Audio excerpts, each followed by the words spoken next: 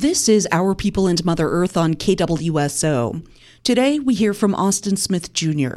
He's the Wildlife Range and Ag Manager for the Confederated Tribes of Warm Springs Natural Resources Department. A lot of my seasonal work, there's always projects going on, from restoration projects and timber sales to game management. We develop policy regulations that are around sustainable harvest for, say, big game species, or restoration habitat for birds and the habitat for deer and elk, for the little critters, understanding like watershed health, how that's important for wildlife. Throughout the year, if we go into, say, the springtime, we're doing a lot of inventories of like big game. So bighorn sheep come to mind. We do lambing surveys and survivability surveys based off of there's a does and fawn ratios we have to look at, and then of course the buck to doe ratios we look at as well. And the same thing goes for elk, with elk and cows and calves.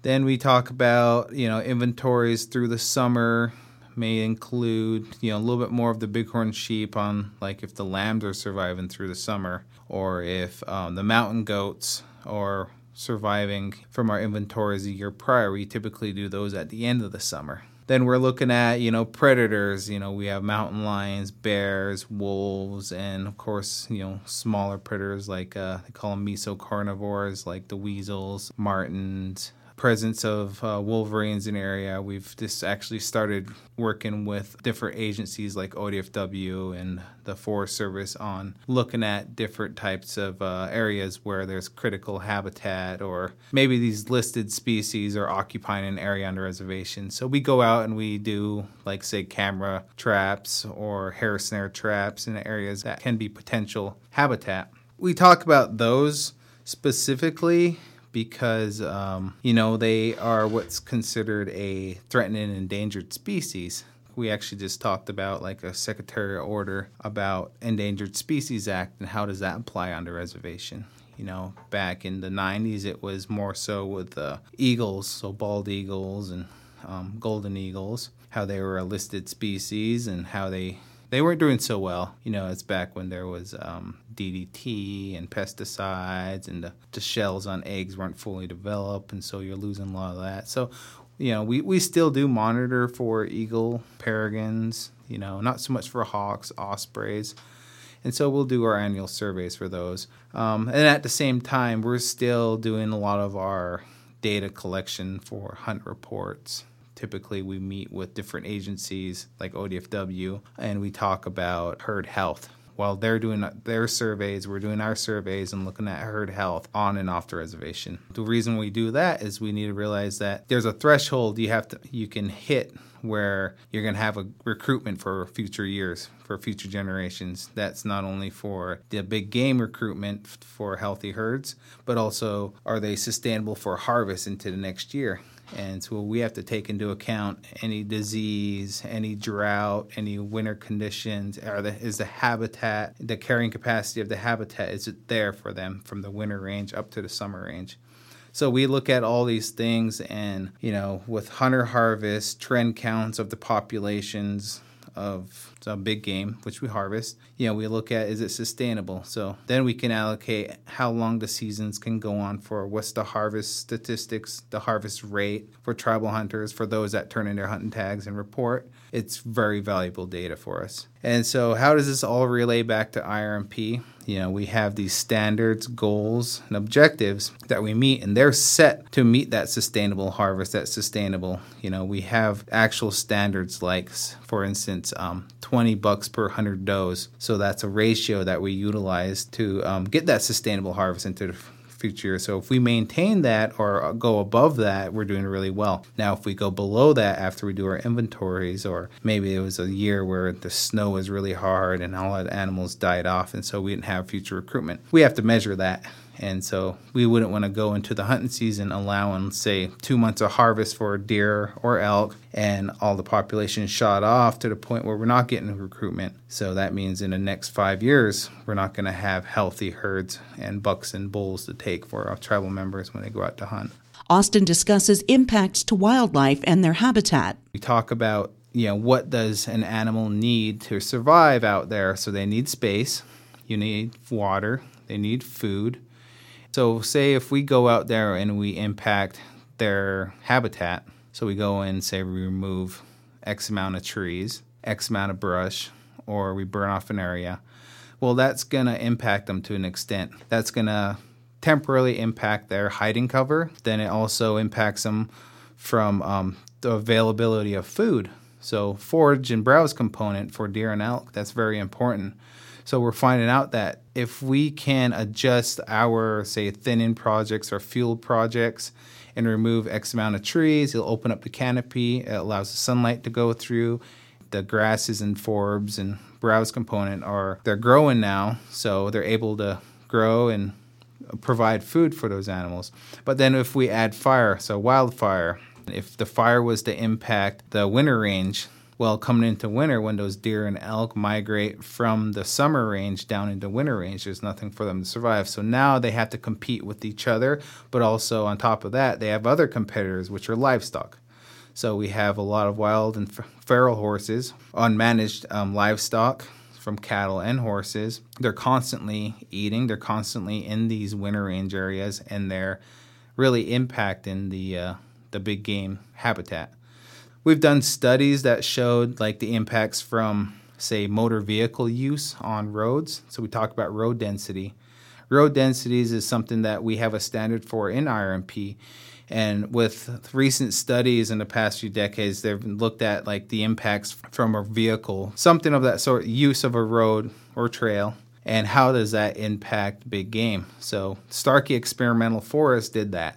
So they GPSed everyone in this area, from hikers, motor vehicles, and they have GPSs on deer and elk as well. And so they measured the amount of stress and impact and distance these animals moved when they were disturbed from motor vehicles. So, and they're shown that it negatively affected them as they were trying to, be in their habitat. And so they're shown that for elk, they move up to 1,800 meters after disturbance. And that's within half a mile of the noise decibels of a vehicle coming in an area. So you think about driving through an area in your truck. There's probably an elk within half a mile. It's going to hear you, and it's going to disturb it, and it's going to relocate itself to an area where it feels comfortable. Well, minus the vehicle use and the road use, they wouldn't be expelling that amount of energy. And so in areas where there is a lot of heavy density roads, there's not going to be deer or elk. If there are, they're going to be heavily stressed out. And so they were showing also that the amount of stress impacts, the fetus development. Say a cow elk is they reproduce, now they're going into the winter and they're growing a fetus at the same time. And so they try to pick out areas where they basically live off of the land, right? And they're reeling those nutrients up. Well, when you include disturbance into that, imagine constantly getting pushed around and run around, and at the same time you're trying to develop a fetus. Well, they've shown that there's actually been elk and deer that have aborted fetuses due to increased disturbance. And that could include not only humans, but predators as well. If you have an increase in predators in an area, they're going to do that as well to a population. The Branch of Natural Resources is currently seeking community input for the revision of the Warm Springs Integrated Resource Management Plan, or IRMP. That input is valuable information, and members are encouraged to be a part of it. With our IRMP revisions for 2022, we're getting quite a bit of good community input, but we're going to be coming up to the point where we have the rough draft, going to get it finalized, and then we'll have this final draft, and there's a comment period for that. And we're going to have these general meetings where we're going to try to sit down, either Zoom or out in a public space. We're really looking for the public's input. And a lot of the changes we're doing are based off of the public input we got at our community barbecues, our survey that's been out. We're using all of that, and that our appointed committees have been very useful because they report directly to tribal council, but they're also made up of tribal people. And so they've been very useful. The cultural committee, the fish and wildlife committee, the range committee, the education, all of them, they're all a part of this, and it's been very useful in developing RMP. So we're at the point where we've punched through a lot of the issues, and we've addressed hey, the community are really serious about huckleberry management, or the livestock issue is a really big issue in in the range because they're really impacting the roots in the meadow areas. So we need to address that, and let's put that goal in IRMP. We want to finalize it by end of the year, and we'll have it out for review. And we're going to try to make it as readable as possible for the general public. And it's what we utilize to manage the resources out here on the reservation. The Natural Resources Department in recent years has moved toward an electronic hunting tag system. Austin elaborates on that. To get a tag, we have our new hunting website system. It's been up for a couple of years now. I think we're on our second or third year now. And so to get to that website, there is a link on our tribal website, but you also can just plug it into your URL. It's a hunting.warmsprings-nsn.gov. And that will get you directly to our website. And so once you get there and you're a new hunter, you'll have to log in. You will log in with your own personal email, your own personal password, and this auto login will authorize you to log into our system. Now you're a subscriber, right, in our system. You're not an authorized hunter yet. So once you click on, say, to get a permit, a window will pop up saying, hey, you're a new hunter, you need to register. So this registration process is actually everything that you have registered at Vital Stats, all your information on your tribal enrollment card to access that. And it has to be connected as well to your email so it knows who you are.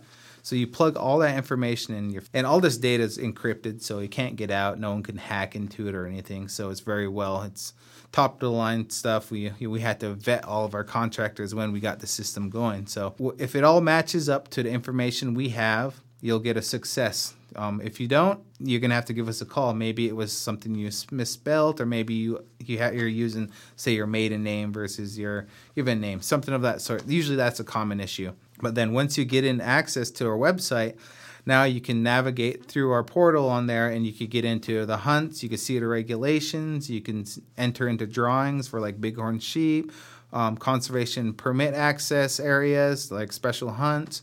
And then you could issue your own general tag. So like a general tag would be like the buck hunt going on right now. So you click on it, and it's just like a store. It's just like going into Amazon. You pick what hunt you want, you add it to your cart, and you're only allowed certain amounts. So like for deer off reservation, you're only allowed 2 tags at one time. Same thing for elk, 2 tags at one time for off res. On res, you're only allowed 1 tag per season. You ensure that all the information is correct, and then you just check out, and it'll show you a download link. And the download link is actually where you get your tag. And you have a couple options. You can screenshot that, you can save it to your phone, or you could print it from home, or we could set it up for you. We can print your tags just like old school days, give you a paper tag. It's just more of a system that's up to date. Now, when you utilize that tag, you actually still have to tag your animal. So you have an electronic tag on your phone. Well, there's instructions on these tags on what you need to put on a piece of paper, a piece of flagging, duct tape. All you really have to do is put your first, last name, the tag number, the unit you harvested in, the date of harvest, and throw that around your animal. So that validates it as a harvest animal. So if you are caught with no tag on your animal, you can be cited. The state, they have our regulations, the troopers, the sheriff, our conservation officers, they have these. So if you're out there and you have an animal that you just shot and it's not tagged, you are in violation of our regulations, because you are dealing with these issues where poaching comes in and people are reusing tags, and they're just hunting off one tag multiple times, and that is a huge issue. I mean, that's really bad for game management, and really it's greedy.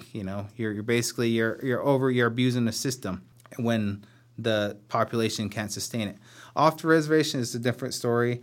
It's unlimited tags for off the reservation. You get 2 tags at one time. Well, you harvest one, you tag it. Guess what? You do your reporting. You jump into your website, you do your reporting. Say, yes, I hunted, which unit you hunted, how many days you hunted, the points, how many animals had the points, and you submit. And then now you're allowed an additional tag. So it's unlimited harvest for deer and elk, and even some of the predators as well. So there was no reason for anybody to be getting caught poaching. I mean, it's all there. It's unlimited treaty hunting, fishing rights that we are utilizing here. But yes, there are some policy and regulations in place, but it's in place for us to maintain this management goal of conservation. With the electronic reporting, it's real-time data for us. So we know, like, if one unit's getting hammered and say there's a disease outbreak in an area, we know like, oh, that's going to impact for future. Or like we get at the end of the year, well, people are starting to report already. As they get through the season, say the deer seasons are about to get over with, they do all their reporting, then they get their elk tags.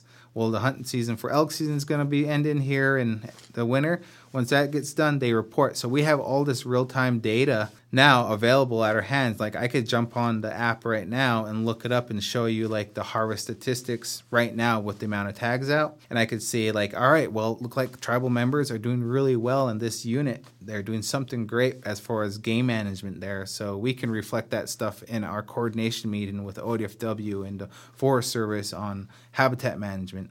So that data is very useful for us and for agencies that manage big game off the reservation and on the reservation as well. Austin talks about the typical routines for the reservation's game populations. Deer are so unique, like a mule deer family. They're going to herd up. They're going to utilize the same areas. And then as the seasons change, and they have these migratory routes that we found out, these animals are grouping up and migrating on the same trail every year. And then they're moving up into the areas during the summer. So a doe reproduces down in the winter range, and then so she's carrying. Well, she migrates all the way up into her summer range, and on the way she has her fawn, and she kind of hangs out in the area, and she picks kind of like an isolated area. Like aspen stands are very important for wildlife. These are like where they raise their fawns and calves. Same thing for elk. Well, they'll move into these areas in the same area, same location. Maybe that's where their mother brought them. They have their scents. It's ingrained in them, kind of like a salmon. They follow their same tributary up. Well, deer are the same way. And they will move into the summer range, and they'll grow up there, and they'll get older. And then once winter hits, they'll migrate on that same route all the way down. They might pick a different path here and there, but they end up into the same area where they winter. So we're seeing a lot of that, and so we decide, how do we promote that? How do we create habitat connectivity? How is the habitat staying together to encourage deer and elk to utilize these migratory routes? And as we disturb them, that's going to affect them. So if we develop a road or we develop, a highway in their migratory zone, that's just an obstacle for them to deal with. So you have to deal with a lot of things like roadkill, or if you open up an area, it makes them more very vulnerable to predation and illegal harvest. So that's something we have to think about when we're doing these management plans on the ground. And we talk about visual screening in certain areas to help, protect the deer and elk when they're in an area where they're most vulnerable, like during the winter. Or if there's like an area where we want to still keep habitat intact, how do we connect that? Do we not go in there and salvage an area And so how do we make that connection? That's the part of IRMP is we have to measure that out and decide on what the mitigation levels are to balance. Austin explained some of the on-reservation hunting seasons and restrictions. So we currently have our mule deer season open. It's a limited season. It's only actually going for a couple weeks. And a lot of that is due to habitat issues. And the density and the populations they're at our management objective, but they're on a trend going down. So the trend line's going down. That's based off of hunter harvest statistics, our inventory data from our helicopter flights, and also just the habitat conditions. So we recently had a big fire, the Lion's Head and the 515 fire that really impacted some 90-some thousand acres. And then, of course, all the smaller fires, they're very cumulative, so they all have impacts to the grazing districts and the critical winter range and some of the summer range. So the 503 fire, that really burnt up an area that's actually where our high-density deer population was. We shut down these areas, so there is no hunting allowed in the fire areas from 2020 and 2021 fire seasons. So all those areas are shut down for hunting, and there's a huge fine if you're found actively hunting in those areas. So that's just to keep in mind. Future, our outlook is to utilize that area. There's salvage going on in those fire areas. We want those areas to come back with vegetation that's healthy for the population of deer and elk. Those areas will be opened back up, but at this time, the Fish and Wildlife Committee, going off of some of our recommendations, shut that area down. There's a lot of seasons off-res. There's a lot more opportunity in our ceded lands, and I really recommend that tribal members go out and exercise that treaty right off the reservation in these areas where there's more deer, there's more elk. There's a little bit of competition with non-tribals, but it's a better opportunity out there. Your success rate goes up on the reservation, where our population isn't doing great. So that's one of the reasons why we cut the seasons back. We actually made the seasons for the reservation is one tag per household, or one head hunter of the family would get the tag. And so you only have one deer. And the same thing for the elk. You would only have one elk, and it's all, it's limited harvest, and it's going to be this way until we see the populations rebound back. But we're dealing with a lot of poaching on the reservation. So they go out and they harvest deer and elk, and it actually really impacts our population. If they're doing it every week or every other day, that has a huge impact on our population. They're basically cutting the resource off for the future generations. So that's something we look at, is like the doe harvest, the cow harvest on the reservation. That's going to have a huge impact on our recruitment in the future. Off-reservation hunting has undergone some changes from previous years. Austin talks about what's new. We've been really exercising our rights. We've transitioned from the state-managed tag system. They allowed 10% of the tags to come to the tribes, and we hunted on those. Well, it wasn't enough for our tribal members. Our population is growing, the amount of hunters are growing. And so we developed this memorandum of understanding with the state of Oregon that we will manage game on our own regulations. We self-regulate, but we still have this agreement that we will meet. We will not go beyond conservation burden to a population in any management unit. So if there is a management unit that's doing really bad, like for instance the Metolius unit, they're not meeting their management objective. So we wanted to reduce the impact to that unit. So how would we do that? We reduce harvest there. We restrict it by weapon use and seasonal dates. And so they're doing that. They've restricted to buck-only harvest in there. They no longer do any antlerless. And so we decided to do that as well. And then we cut the weapon use there. And it goes from a rifle hunt to a muzzleloader hunt. And then after a muzzleloader hunt, it goes to a archery hunt only into November. Those type of management tools help. And so our seasons, actually, this year we met with the public, and then we met with the Fish and Wildlife Committee, and we've developed regulations that actually allow, say, white-tailed deer in our eastern part of our units is open year-round now. So tribal hunters can get a tag, go over there any time of the year. We don't recommend going there in midwinter. It's not an area to travel, a place to get stuck, but that harvest is still there. And that's a management tool that the white-tailed deer are really out-competing the mule deer in that area. And actually on some of our conservation properties, they're having issues with whitetail eating up all their riparian vegetation, which promote watershed health for Chinook and steelhead. So that's a tool that we're utilizing there. And then we also extended the buck deer harvest into later into the winter. There is a break, so November 1st through November 30th, there's a break. You can only archery hunt only. But only way you can get an archery tag is you have to come in, show us your gear, your equipment, and you have to shoot a proficiency test to get that tag. So, it reduces the amount of guys that are just getting a tag going out and using a rifle. So it's an ethical and values type of thing that you're dealing with there. So tribal hunters are open to that, though. We're getting a lot more archery hunters coming in, shooting, buying equipment. And then we're also, we have our elk seasons are changed this year as well. It went from an early and late season, to a larger bull season now. So bull season's opened up now, and it goes through December, and then it goes to our antlerless, cow and spike hunt only into January. But you still have a lot of time to hunt, and also the same thing for predators. You have the bear, cougar, the bear runs August through December 31st. And then the lions, they're eating a deer or an elk every 4 days. So we open that up year-round. But we don't have many lion hunters, that's no hounds been out there. And we're allowed to do that. We're allowed to utilize hounds under our treaty rights. We don't recognize a lot of the state rules and regulations because they don't apply to us. Those are state laws. We're our own self-governing tribe. We have our own hunting, fishing regulations, and so we regulate ourselves, but we do it to a fashion where, we go above conservation. We realize that these are sustainable foods that we live off of, and cherish and are utilizing our cultural ways, our cultural practices, from memorials to burying our people. That's Austin Smith Jr., Wildlife Range and Ag Manager in Warm Springs. The Branch of Natural Resources continues to seek community input for the revision of the Warm Springs Integrated Resource Management Plan, or IRMP. There's an online survey you can complete that's posted on the KWSO website. I'm Liz Smith reporting for Our People and Mother Earth on 91.9 FM KWSO.